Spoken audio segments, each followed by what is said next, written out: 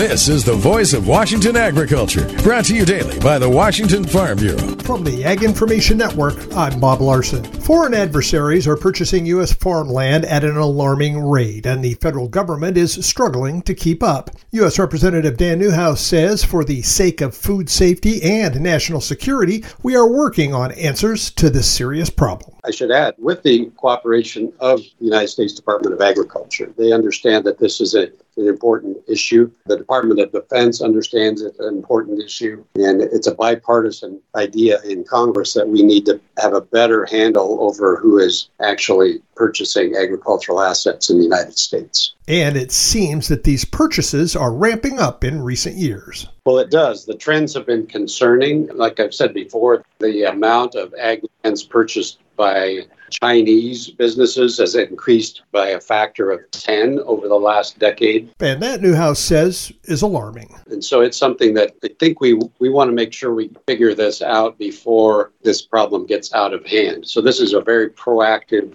preemptive approach to get some control and some monitoring over what is actually happening throughout the country. In Washington state alone, nearly 1,718,000 acres of farmland is owned by foreign entities. Voice of Washington agriculture, presentation of the Washington Farm Bureau and the Ag Information Network.